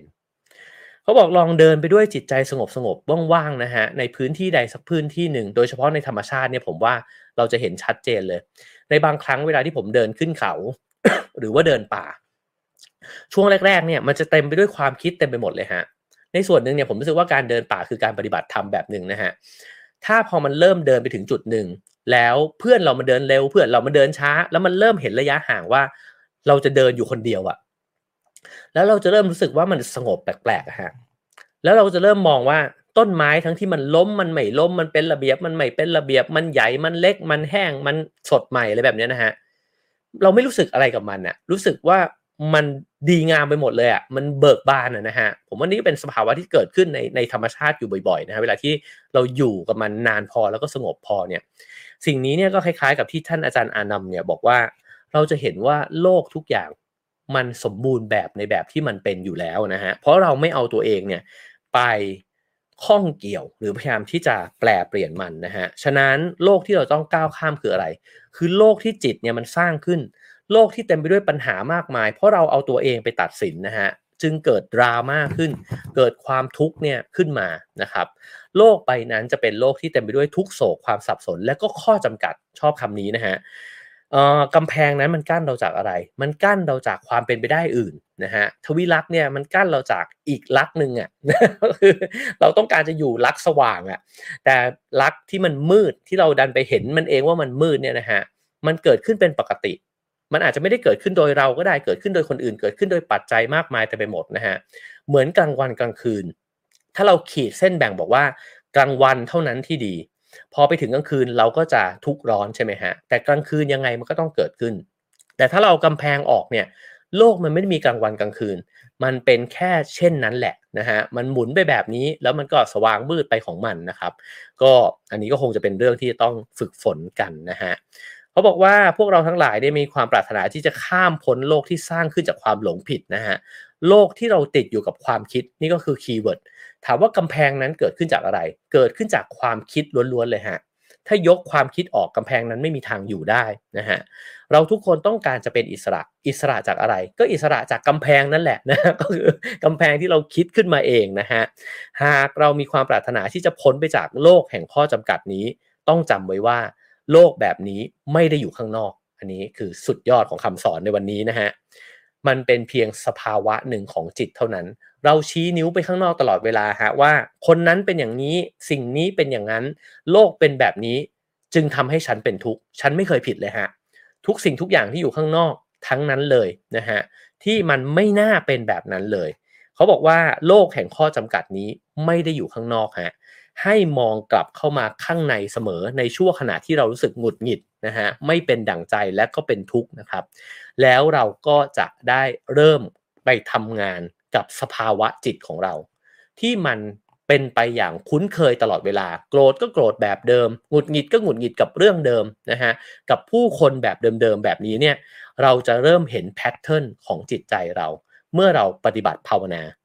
แล้วหลังจากนั้นเราจะเห็นอะไรมากมายเต็มหมดเลยฮะที่มันก่อกำแพงขึ้นมาเราเรียนอะไรมาเราถูกสอนมายังไงเรามีความเชื่อแบบไหนเราโตมาเป็นเพศแบบไหนนะฮะสิ่งเหล่านี้ล้วนแล้วแต่ก่อกำแพงขึ้นในจิตใจเรานะฮะแล้วค่อยๆถอดอิฐเนี่ยออกจากกำแพงทีละก้อนเพื่อไปเจออะไรเพื่อไปเจอความจริงสูงสุดนะฮะในสภาวะที่เราเจอความจริงสูงสุดก็คือสภาวะที่จิตมันกลับไปเป็นจิตประภัสสอนอีกครั้งนั่นเองในช่วงเวลานั้นเราจะรับรู้โลกแบบ pure perception นะฮะมี pure awareness เนี่ยเกิดขึ้นนะครับแล้วก็ตระหนักรู้หมดเลยว่าโอเคมันกำลังเกิดอะไรไม่รู้เกิดขึ้นมากมายทั้งข้างนอกข้างในแต่เราเพียงรับรู้มันนี่คือศิลปะของการนั่งเฉยๆนะฮะแล้วนี่คือการปฏิบัติภาวนาคือการนั่งเฉยๆอย่างแท้จริงพักผ่อนจากชีวิตนะฮะแล้วก็รับรู้สิ่งทั้งหมดที่เกิดขึ้นไม่ว่าภายนอกหรือภายในและปล่อยให้มันเป็นในแบบที่มันเป็นกระบวนการนี้เกิดอะไรขึ้นนะฮะมันทำลายล้างอัตตาของเราที่เราคิดว่ามันสำคัญซะเหลือเกินเก่งซะเหลือเกินฉลาดซะเหลือเกินนะฮะให้มันค่อยๆจางลงแล้วเราก็ค่อยๆปลดเอามายาทั้งหลายที่อัตตามันสร้างเนี่ยให้หายไปด้วยในขณะเดียวกันกำแพงแห่งทวีลักษณ์ก็จะค่อยๆหายไปด้วยเช่นกันนี่คือเทคนิคนะฮะที่ท่านอาจารย์อานัมบอกว่าเมื่อเรารู้ความจริงข้อนี้แล้ว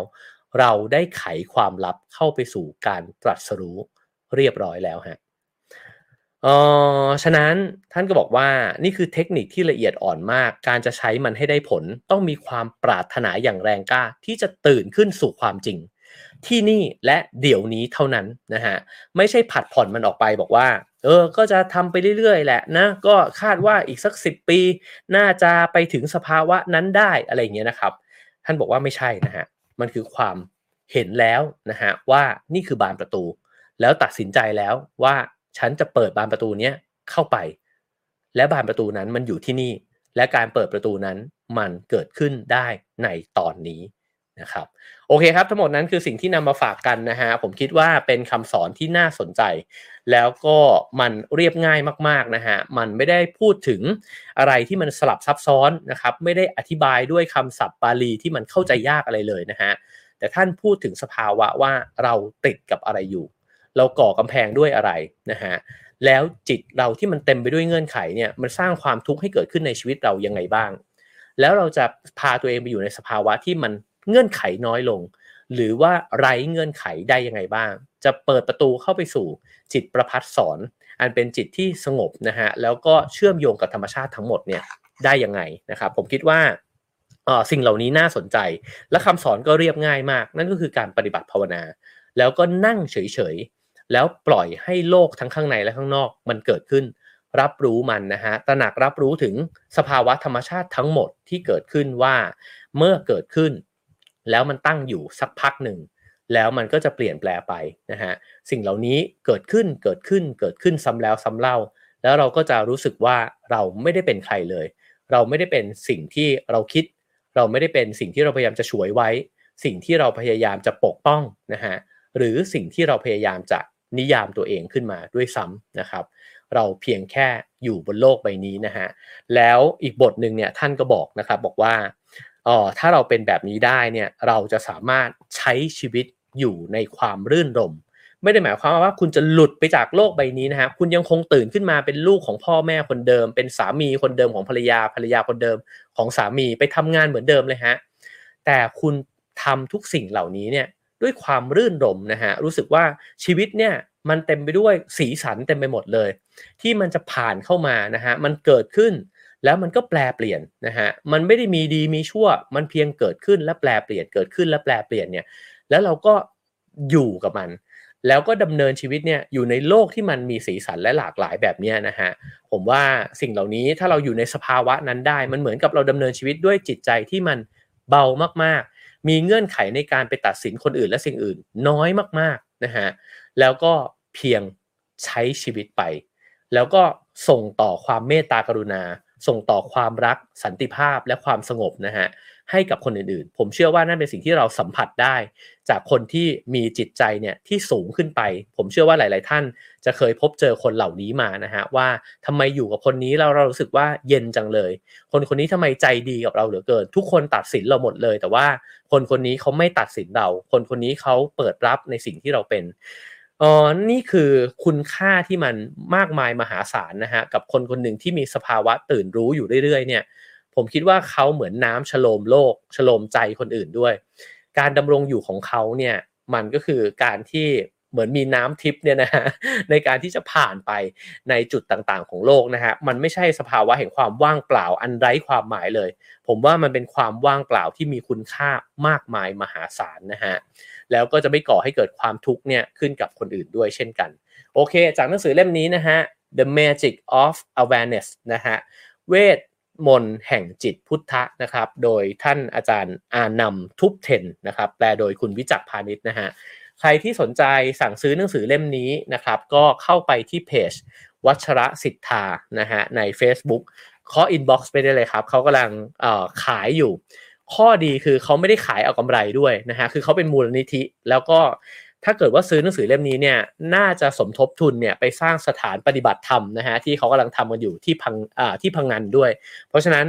ซื้อหนังสือนอกจากจะได้คำสอนธรรมะแล้วนะฮะยังได้บุญนะครับในการร่วมกันสร้างวัดคฤหัสถ์ด้วยนะฮะก็จะได้สมทบทุนนะฮะไปสร้างสถานปฏิบัติธรรมที่พังงานแล้วก็ในอนาคตอาจจะมีโอกาสได้ไปร่วมใช้สอยด้วยกันด้วยนะครับโอเคครับสำหรับ Have a nice day ก็สามารถให้คะแนนความพึงพอใจกันได้นะครับ5 4 3 2 1 0ฟังวันนี้แล้วเป็นยังไงบ้างชอบไม่ชอบยังไงบ้างนะฮะแล้วก็สามารถให้การสนับสนุนรายการของเรานะฮะได้ตามเบอร์บัญชีแล้วก็ QR code ที่ปรากฏอยู่บนหน้าจอนะครับแล้วก็สามารถกดไลค์นะฮะ กดไลค์กันได้รัวๆนะครับเพราะว่าจะช่วยได้มากนะฮะทำให้คนเห็นคลิปเนี่ยมากขึ้นนะฮะก็ขอบคุณทุกการไลค์เลยนะครับแล้วก็สามารถแชร์ได้ทาง Facebook นะฮะเมื่อวานเป็นตอนที่ถูกแชร์เยอะมากนะฮะเราคุยกับคุณหมอยงยุทธแล้วผมก็รู้สึกว่าเป็นตอนที่มีประโยชน์มากแล้วก็ผู้คนนี่ชื่นชอบมากเลยนะฮะก็ใครยังไม่ได้ดูก็เข้าไปดูได้นะฮะใน YouTube จิตวิทยาสตินะฮะตอนอยู่กับคนท็อกซิกยังไงให้ไม่พังนะฮะคุณหมออธิบายได้ดีมากๆเลยนะครับแล้วก็ทาง YouTube นะครับก็อย่าลืมกดติดตามช่องกันไว้ด้วยนะครับวันนี้ขยันมากฮะเป็นวันอาทิตย์นะครับแต่ก็ยังตื่นมาทำงานนะฮะ เพราะว่าแล้วรู้สึกว่า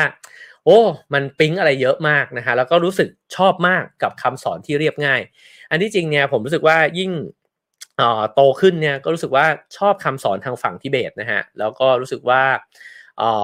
พระทิเบตหลายท่านเนี่ยมีคำสอนที่เรียบง่ายมากๆแล้วก็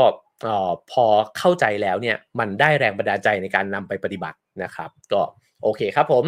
พรุ่งนี้เจอกัน 7:00 นนะฮะกับ Have a nice day นะครับเดี๋ยวเราไปต่อกันใน Clubhouse สั้นๆนะฮะเพราะว่าวันอาทิตย์น่าจะไม่ต้องคุยกันยาวเราจะได้ไปพักผ่อนกันนะฮะ โอเคครับก็ขอให้ทุกคนได้มีประสบการณ์นะฮะกับความสงบในจิตประภัสสอนของตัวเองแม้ชั่วแวบหนึ่งก็ยังดีนะครับวันนี้ลาไปก่อนครับ Have a nice day ครับ